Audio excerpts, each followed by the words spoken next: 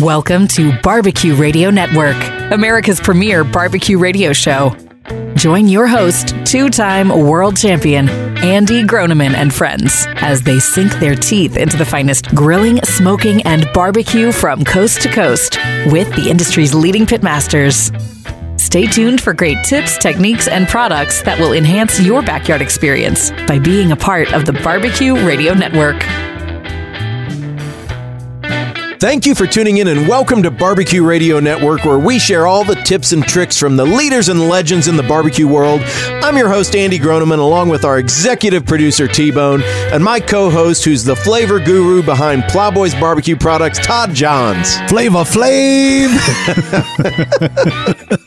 Well, speaking of flavor, what were you doing this last weekend? Well, speaking of flavor, we've got a buddy of ours that is launching a new barbecue store out in Marietta, Ohio, Mr. Rob Marion. Oh, that is right. Yeah. U2K&Q. Yep. So there's plenty of smoke on wheels and plowboys and all kinds of stuff out there in Marietta, Ohio. You should definitely check it out. Good luck to our buddy Rob Marion. So yeah, Rob. Andy, I cooked a steak this weekend. It was like this 2-inch tomahawk. It was a shorter bone tomahawk, but beautiful, like prime steak. And it was good. Had a lot of flavor. It just didn't turn out like I wanted it to. I did the reverse sear thing. And I want your advice, because you're more of a steak cook than I am.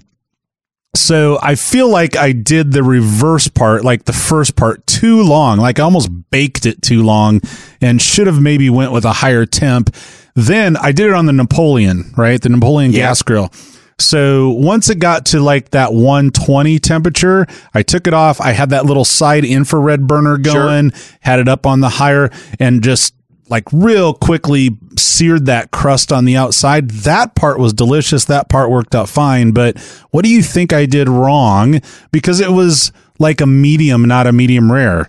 And I felt like I hit the temperature. You said you pulled it at 120? Yeah, about 120. So I probably went too high. Yeah, I usually pull them about 110. Yeah.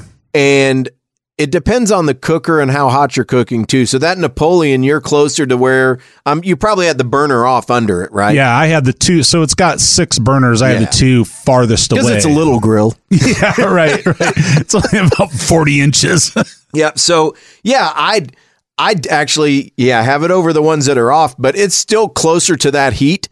And if you're cooking a little hotter, it's going to carry over more. Yeah. And those sear burners on those Napoleons are like 1,000 degrees too. So, oh, man. So that'll give you a lot of lift too. So definitely, I think if you go 110 instead of 120, you'll be golden. It's like searing over a bug zapper. Well, and that just plays right into our guest today, because we've got a great guest today, everybody. He is a wealth of knowledge.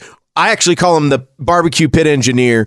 Frank Cox has been building pits for over 13 years, and he's got 30 years in temperature control and fluid dynamics and heat transfer. And so he's got all kinds of amazing things to talk about, but pits are his passion, and he founded Smoker Builder in 2010.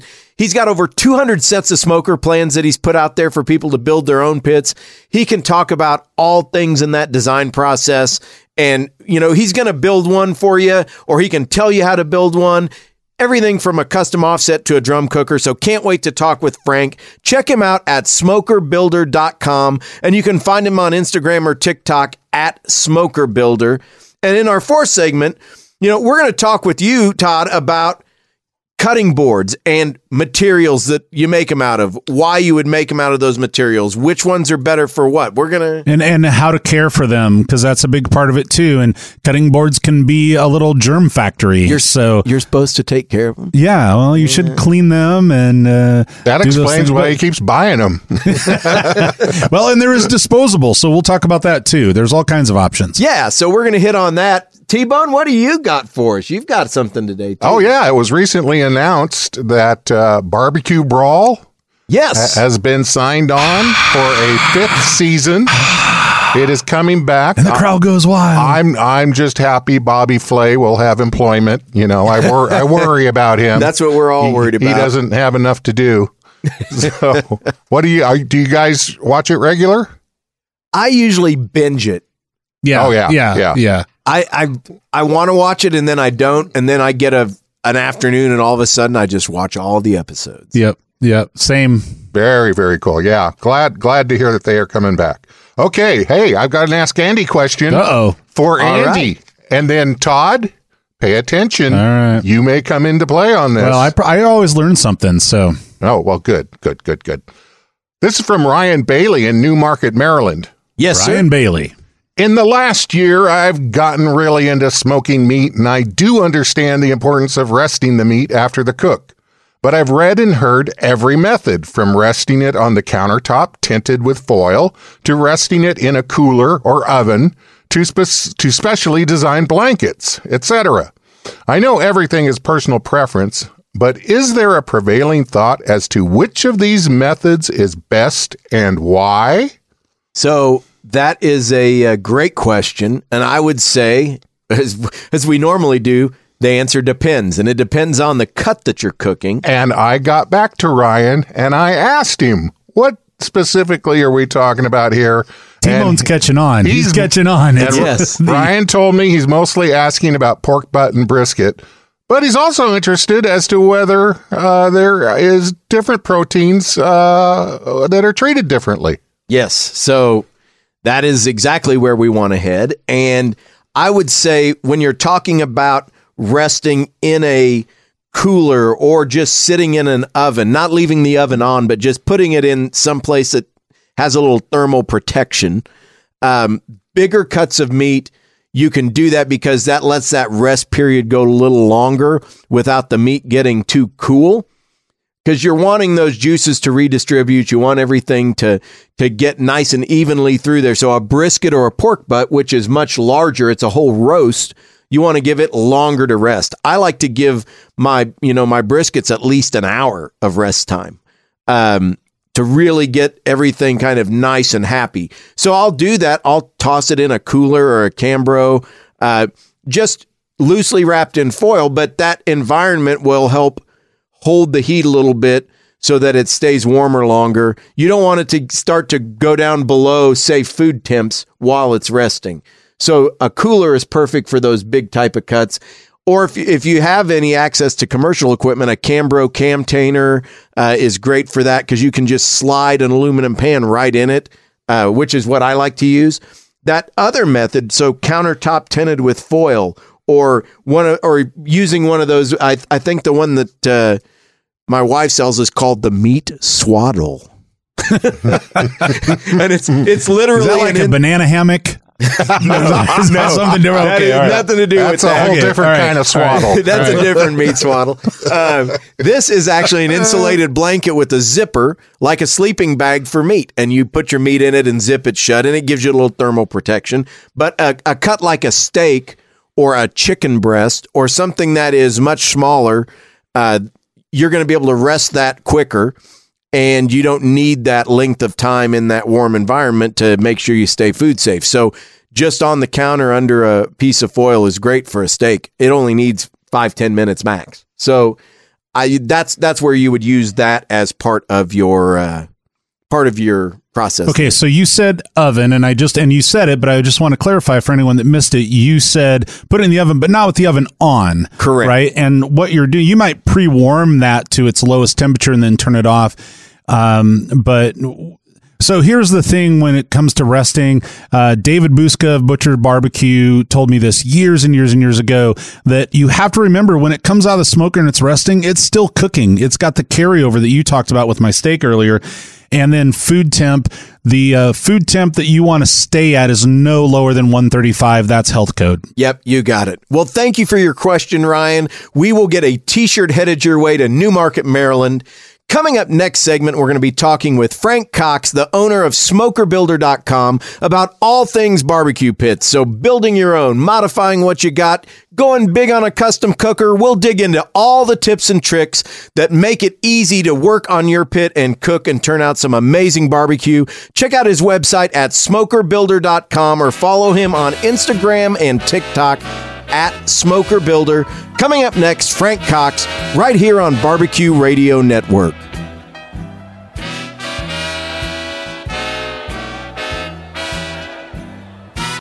We build a grill, Holstein manufacturing, You have a better recipe for when you grill.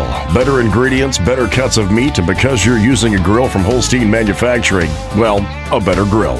You take grilling seriously, and at Holstein Manufacturing, we make a serious grill. Find your new grill now at HolsteinMFG.com. We build a grill, Holstein Manufacturing. Holstein Manufacturing, we build the grill.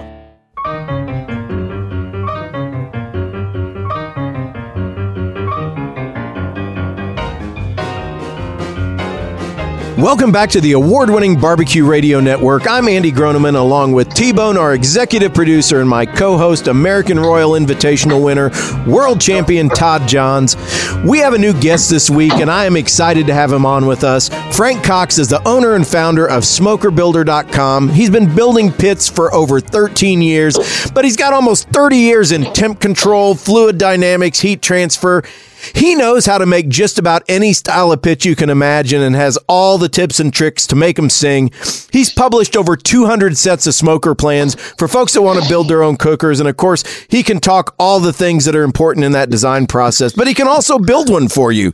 He has everything from fully custom offsets to his Super 55-gallon drum cooker kits, which he and I just taught a class last weekend on. But check out all the pits and designs at SmokerBuilder.com. And of course, you can follow him and all the fun that he's got going on Instagram or TikTok at Smoker Builder. Frank, welcome to the show.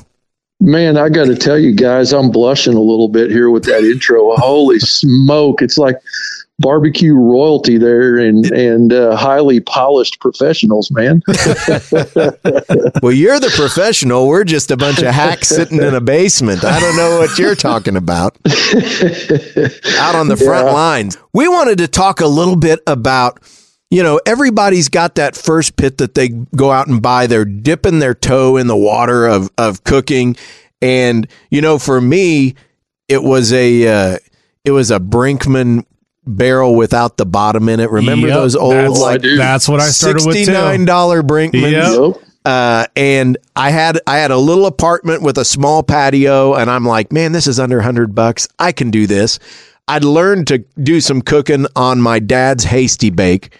So I was used to that. I was not used to this thing. But we've all done that. And maybe it's the cheap Brinkman made an offset too that was $120 or something back in the day. And so, you hoped for that one. That was the one you wished for. You could only afford the $69 one. But there's always something about it that, your heat wasn't even, your temps weren't right, whatever it is. So I wanted to pick your brain a little bit in this first segment about some of the hacks to help make those kind of entry-level pits actually cook all right. Yeah, absolutely. And you guys are both old school like me, and you remember the Barbecue Brethren forum and stuff like that. Oh yeah. And the cooker you just brought up was what we always call, everything had acronyms, right, or slang names in barbecue, and those were called the ECBs. Remember that? the El Cheapo Brinkmans, Exactly. And that's the first cooker I remember seeing a thread on. And I mean, this is before Facebook barbecue. There was no Facebook groups. This is barbecue forums with a bunch of guys that sat there, keyboard warriors, talking about each other's pictures. And no pics didn't happen. That's exactly right. Yeah. And so, I remember seeing the ECBs, and some guy, I don't even remember his name now, but modded one out. And man, I just remember the result he was getting with his barbecue after that. And I think I forgot all about it until you said that. I think that was one of the foundational moments for me in barbecue, as far as like taking my trade that I had in the refrigeration food equipment trade, HVAC, and applying that towards, cookers and how to control them and stuff. And, through all my cut knuckles and everything else, hurt backs and everything, I've earned my stripes building pits and thinking about all this, and when I started messing with all of that, it just really became evident to me that really we're just trying to control the fire triangle is what it amounts to at the end of the day. So to answer your question, I think one of the biggest hacks is just getting control of air. and how the air that comes into the pit for combustion is introduced to where the fire is burning.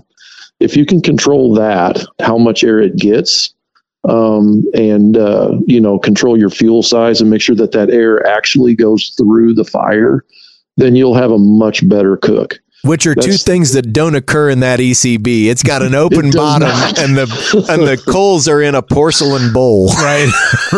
Yeah. Soaked in water. Right. Yeah. Right.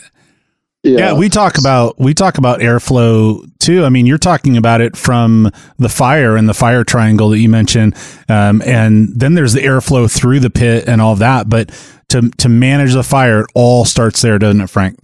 Yeah, it does. Absolutely. So, and you'll hear me talk about it on some of the other stuff we publish or whatever about it. You'll hear me say that it's the amount of air that is required, like for instance, in an offset, it's not just air for combustion of the fire. We also need air to carry that is going to be heated up, much like water is heated in a water heater. Air is heated in a firebox, and that air is what carries the heat and the smoke and stuff to the cook chamber, which gives you that draw. You'll hear the offset guys talk about draw, and it produces so you get complete combustion, but we also, through that combustion process, heated extra air that's going to go through the pit and is going to give us that control. So in one of those kind of inexpensive offsets, like for me, the biggest issue was number one, getting the air control on the front end. It would tend to leak like a sieve, but the air also, there was no baffling or dampers or anything, and they would just jump right into the pit, head to the top, and then roll along the top of the pit. So do you have some ways that you can help even that out and make that thing cook a little better? What are your tips for how to make one of those offsets sing? So there's a lot of ways to do it. The cheapest thing you can possibly do is just take a disposable foil pan, or like a 9x13 or some kind of pan that will fit, a loaf pan, something like that, and put water in it and set that, or apple juice. Like you'll see a lot of the guys use apple juice and water, some mixture like that, and they'll put it right over the throat opening. So on those offsets where the fire comes from the firebox into the cooking chamber, that opening we refer to that as the throat. And what we're trying to do is we're just trying to take some of that superheated air and just kind of like we're just trying to drop it down and make it manageable a little bit so that we can use that entire cooking surface. And that's the purpose of that water pan. It's not really going to, it's going to introduce moisture in the cook chamber, of course, but it's not going to really do anything for your meat other than keep it from drying out on the outside, because it's not going to absorb moisture from the air. Really what it is a heat sink. And so it's going to keep that heat. It's going to let it heat the water first, and then that steam is going to come out and help to drop that down. That's the cheapest way to do it. But if you really want like a better fix, back in, 2015, we started making parts to modify all those pits. Everything from, the first one we did was a Brinkman Trailmaster. And if you go to my YouTube channel, you'll see the original video I posted with the first baffle plate we made. Yep. And then we started making them for everything. Yep. And of course, we're talking with Frank Cox. So follow all of his exploits across all the socials with the handle @SmokerBuilder. Check out his amazing cookers and plans at smokerbuilder.com. We've hit some of the ways to amp up your cooker at home, but we're going to come back and talk more about that, and then what it takes to build your own or have one built. We'll hit on all of that next. Back with Frank Cox here on BBQ Radio Network.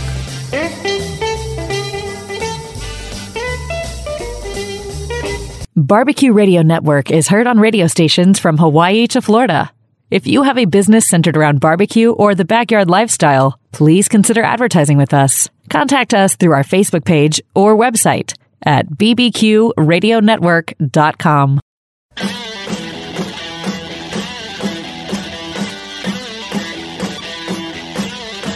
Welcome back to Barbecue Radio Network with my co-host Pitmaster Todd Johns, our executive producer T-Bone, and I'm your host Andy Groneman. So we are back talking with Frank Cox, and I mentioned earlier he's got over 200 plans that he's published for just about every kind of barbecue pit you can imagine. You can check him out over at smokerbuilder.com, and while you are there, also subscribe to his podcast, the Smoker Builder Podcast. It takes you on a deeper dive into all kinds of great topics like smoker ergonomics, anatomy of a barbecue trailer, insulating fireboxes, you name it. Lots of great tips and tricks over there to hit on. And in this segment, we are going to go ahead and dive right back in and talk about kind of fixing that pit at home. And then we're going to talk about what it takes to build a pit. Welcome back, Frank. Hey, thanks. I'm glad to be here. So jump right back in there. So, we were talking about baffle plates, and basically what that is a plate of steel that you can put in your, like, for instance, if you go to Academy Sports, you can buy an Old Country barbecue pits, and it's a cheaply made offset. And that flat plate has holes cut in it that evenly distribute the air from the under the meat up. And we manufactured those for a number of years. You can get those. This is a shameless plug for my buddy's website now. We don't do it anymore, but barbecuesmokermods.com is where you get that kind of stuff. You can modify your pit easily just with some gaskets, some silicone, stuff like that, just to control the air. And it'll completely change your cooking experience. Yeah, that kind of stuff. Adding a gasket to the firebox doors on those things makes a huge difference because the tolerances just aren't there, and that thing just would pull air. You could have everything shut and it's still chugging away like a train. Yeah. We used to do a test. We would call a shutdown test, and we would shut all the dampers, and we would see if the fire would die down and temperature would drop. And if it did, then we knew that pit was sealed fairly well, and it would be easy to control. Yeah. So let's talk about pits. What's your favorite kind of pit to build or cook on? Or maybe they're different. Maybe you got one you like to build and one you like to cook on. But so I like to mostly build offsets these days. And that's also ironically what I like to cook on, primarily because I appreciate more, like there's the really clean smoke side of barbecue, which you're going to get into like pellet smokers or like competition barbecue and stuff like that. Where you're trying not to really have that authentic, like too heavy of a smoke in your meat. But then there's the craft barbecue side where we're getting into like mega bark formation and, some different textures and stuff like that, more like what you're going to get at home. And that's what the kind of product you're going to get off of an offset. It's going to take a little more effort and energy to run that pit and concentration. It's also, I like the challenge. But anymore, the way we build pits, if you study any of our designs or anything like that, they pretty much run themselves anyway. But more of an easier stick burner to build, my favorite side there would be probably reverse flow for production purposes, like as far as producing a lot of meat. If you're going to smoke, a full cook chamber full of pork butts, you're going to get a more even cooking chamber temp, lighter smoke flavor, so you're not going to turn anybody off, and more consistent product out of that. And it's going to be easier to run. And so for everybody that's listening, let's just talk about what a reverse flow is for a minute. So sure. If you're listening to us and you're thinking of a pit in your mind, the stack is usually on the furthest end from the firebox, and that would be a regular, what we would call standard offset. A reverse flow actually has the stack on the firebox side. So Frank, go ahead and explain kind of how that's built and why that works the way that it does. Sure. So when a reverse flow is built properly, all of the smoke and the heat go under a plate that is this plate is welded in from the firebox end to the opposite side, and it's under the cooking grate, and it's usually pretty heavy steel. It's about 1/4 of an inch thick or so, and that plate absorbs heat out of the air mass, and it cooks with radiant heat vertically, which is how we're able to level out that temperature from left to right. We can build, actually, we designed a 3,000 gallon reverse flow for a guy in Texas that's 20 feet long and 60 inches in diameter. Wow. And that temperature is dead even across that pit. It's larger than my first apartment. With the math, we're able to control that temperature from across that cook chamber for long distances and maintain enough airflow to achieve draft without, like, what happens if you don't achieve that draft, you're going to wind up with the air mass cooling off too much, and you wind up with heavy condensation and like black film that'll form on your meat, which is soot and stuff like that, poor combustion. Right, so it's important to keep that right to avoid that. So you're listening to Barbecue Radio Network with Frank Cox. Frank, let's take another left turn here and talk about like the vertical drums. And you had the cube for a long time. You were doing a lot of those. Yeah. And so talk about that. What are the kind of characteristics and nuances of cooking more over direct heat in like a 55-gallon drum?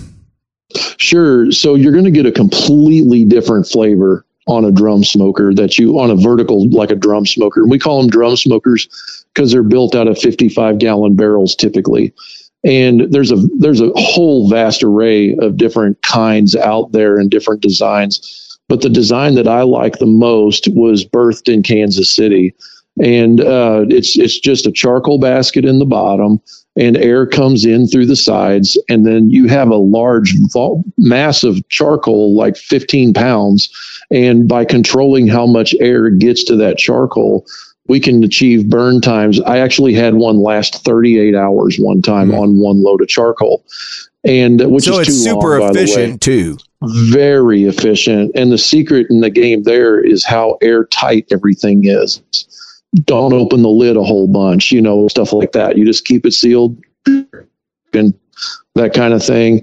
And you're going to get a cleaner flavor, I think. But the meat, as it renders fat, that fat drips down and hits the coals, or in my case with my cookers, the Super 55 drum smoker, there's a baffle plate in there, and that juice hits that plate and evaporates because that plate's super hot.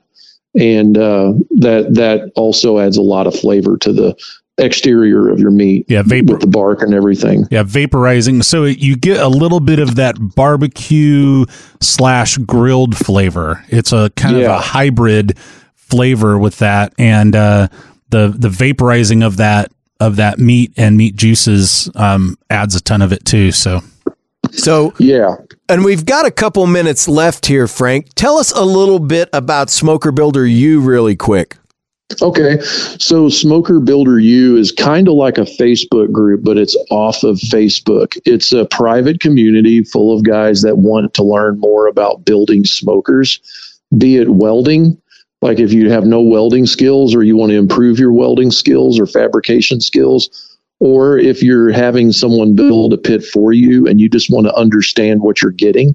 You can go in there and you can learn from a community of guys like us that just geek out about all these fine details on how smokers work and how to make them perform better for pitmasters. And this is 100% free. You just offer this forum as a space to get everybody geeked out together. Yeah, it's completely private. It's safe from all the knife guys in the Facebook groups and all of the work at home for, like all the spam that you get on Facebook. And it's a hate-free environment. We're in there because we love building pits and we love cooking barbecue, and it's focused on that. It's completely free. So one other thing to note on the drum pits too, because it just popped into my head, but you mentioned the open coals versus that baffle.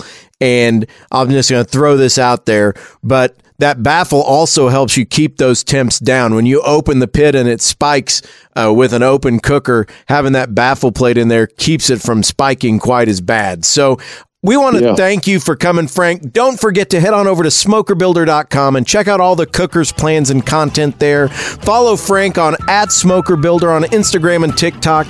Thanks again. And coming up, we're going to talk with Todd about cutting boards and those materials right here on Barbecue Radio Network. If you have a business centered around barbecue or the backyard lifestyle, consider advertising with us. Contact us at bbqradionetwork.com.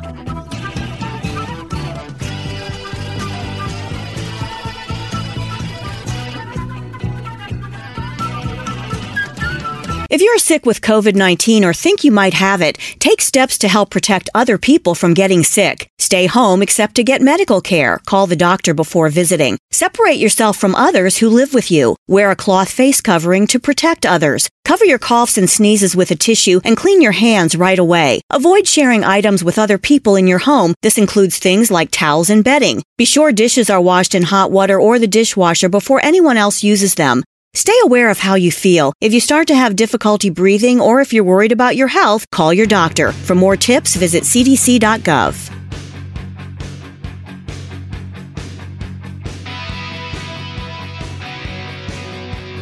Welcome back to Todd and Andy here on BBQ Radio Network. Man, I love talking with Frank. We could have geeked out for another 20 minutes on pit design. Those segments went so fast because it was just like I was just enthralled. And the thing we didn't get to talk with him about is he's probably a better welder than he is an engineer.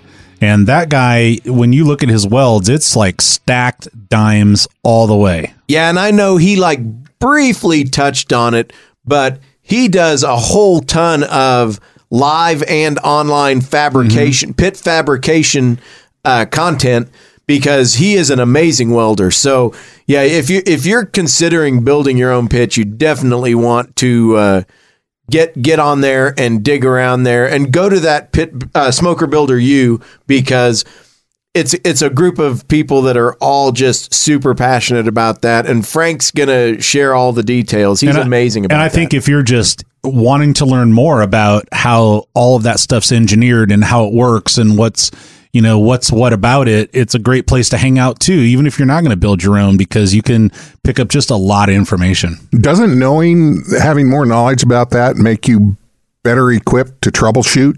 Yeah, absolutely. I mean, I've never built a smoker, but hung around a lot of people that have, and it certainly helps build your body of knowledge. It's time to kind of move on to our All Things Barbecue product spotlight. Absolutely.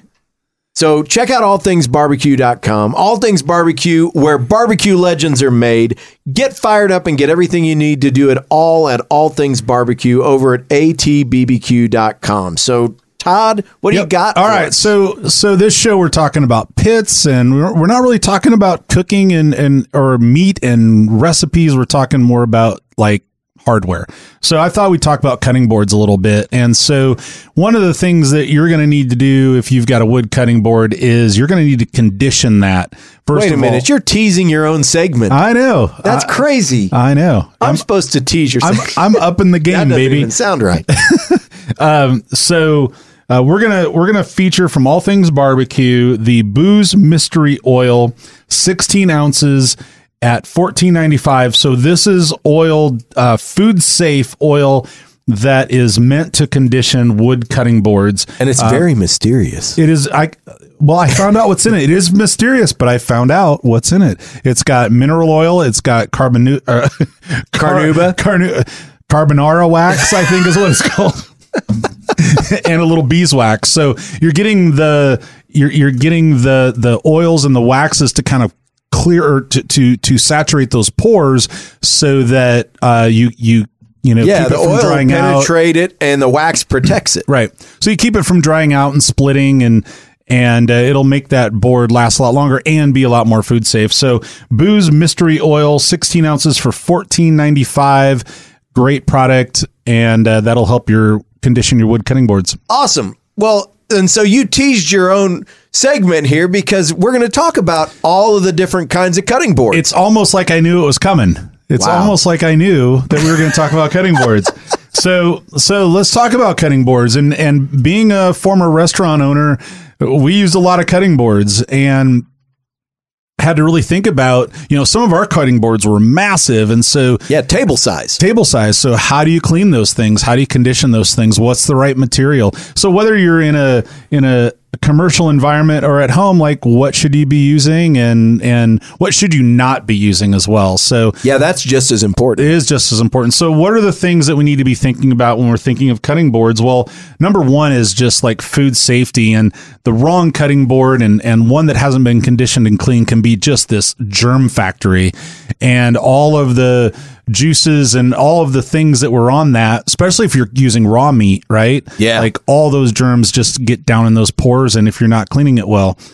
So cleaning's a big part. And then your knives. If you're using something that's too hard, like there's granite cutting boards. Every time I see one, I'm just like, why are you What do you use that with that? A ceramic knife or something? I would think, but people are going to put their metal knives on there, and it's not going to keep them sharp. It's going to dull them out. So things like glass cutting boards and granite, like, to me, the materials you want to go for as a barbecue and grilling person is a wood cutting board. Make sure that it's a hardwood like maple. We can talk a little bit about end grained and edge grain. I'm also a woodworker, so I know a lot about that. Yeah, I was going to say, I I want to talk about that specifically. And so wood cutting boards are great. You want to make sure it's a hardwood. You don't want a pine cutting board. Bamboo is good. It's a renewable resource, and it's a very tight pore, so you're not going to get a lot of germs seeping into that and hanging out and breeding. And then most of the time in a commercial setting, you're looking at it's actually a rubber material that you think is really like plastic, but it's called Sanitough. And that's what those kind of, you typically, are those red ones, the big red ones, are they Sanitough? Like they come in different colors a lot of times, and restaurants will use different colors to mean different things. Like for us, a red cutting board meant you're only going to use that for raw. A blue cutting board, a light blue cutting board meant you're only going to use that for seafood. And then we had yellow and brown cutting boards that were meant for cooked food on the line, and we'd be cutting on those. So sometimes they're color coded, so like within the system, all of your employees, to keep you food safe and not cross contaminate. Right, you're trying not to cross contaminate. So the Sanitough ones, those, typically, if they're made out of good material and are not too thin, they can go in dishwashers if they fit. I would never, ever put a wood cutting board in my dishwasher, especially at a high temp or chemical commercial dishwasher. What about like Lexan or any? Are there boards that are made out of other plastics? Like I see, some that are printed that have like a design on them sometimes. Sure. At like not Home Depot, Bed Bath and Beyond, and places like that. Yeah, and those are going to be fine. They're probably not going to hold up as long. They're probably not going to be as tough of a material, but they'll last you well enough. And you can go to Walmart and buy cheap little cutting boards. Like I've got a bunch of those, little. They're like a quarter of an inch thick. Yeah. And they don't. And how long do those last? Once you start getting cut marks in the surface of those, when does it become too much and it's a breeding ground for bacteria and just nastiness? Great point. So as you're looking at your cutting board and there's a lot of cuts and grooves, that's where the bacteria is going to go in and hang out and breed. And if you've got, like in our restaurants, when we would have those bigger boards, you can condition those. You can take like a razor. They make commercial like shuttles, almost like a plane that'll go and plane off the top surface to make that relatively smooth again and take a lot of those ruts and divots that the knives have caused out, and you're reconditioning your board. On a wood cutting board, you could just plane it with sandpaper or a palm sander or something like that, and then recondition it with some Booz Mystery Oil or something like that. And on the wood boards, let's talk end grain versus edge grain real quick, because there's the edge grain boards are much less expensive, but probably don't hold up quite as long. Correct. And they're going to be tougher on your knives. Yes. So what's end grain and edge grain? So end grain, if you're looking down a board from the end, you're seeing the end of the board. That's the end grain. And if you're looking at the top of the board, that's the edge grain. And it's running the grain of the wood's running the full length of the board. So you can take some boards, laminate them together, or just take a board and cut on it. And you're cutting against you're cutting with or against the edge grain. And what that's going to do is it's going to splinter, it's going to cause ruts, and it's not going to seal up very well, and it's going to be a little less safe long-term with germs. Edge grain means they have taken the ends of the boards and laminated those up. So as you're looking at a cutting board, and you can recognize these very easily. They're usually like a 2-inch by 2-inch square, and they've all been put together like a checkerboard. Yeah, and they appear nicer too. They have a really cool appearance usually because that end grain does have a little bit more variation to it. The edge grain is going to give you that longer wood fiber, so you're going to see the structure of the wood more. The end grain just shows you that cross section. But it's better for your knives too, right? It's better for your knives because as you're cutting into it, you're cutting into the end grain, and you're causing less like splintering and less long ruts, and it's going to be better on your knives. It's going to be better food safety wise. So end grain wood boards are great. Perfect. Well, thank you. And we want to thank Frank Cox again for joining us today. Check out his website, smokerbuilder.com. And don't forget to head on over to atbbq.com. Pick up some Plowboys Barbecue Hothead Barbecue Sauce. We'd like to thank you all for joining us. Next week, we are going to have more barbecue tips and tricks to keep your grill rolling for fall. We're going to get that fall grilling season kicked off. For Todd, T-Bone, and myself, thanks for listening. We'll keep the pits lit until next time here on Barbecue Radio Network. Every Barbecue Radio Network show is archived and available through your favorite podcast platform each and every Thursday.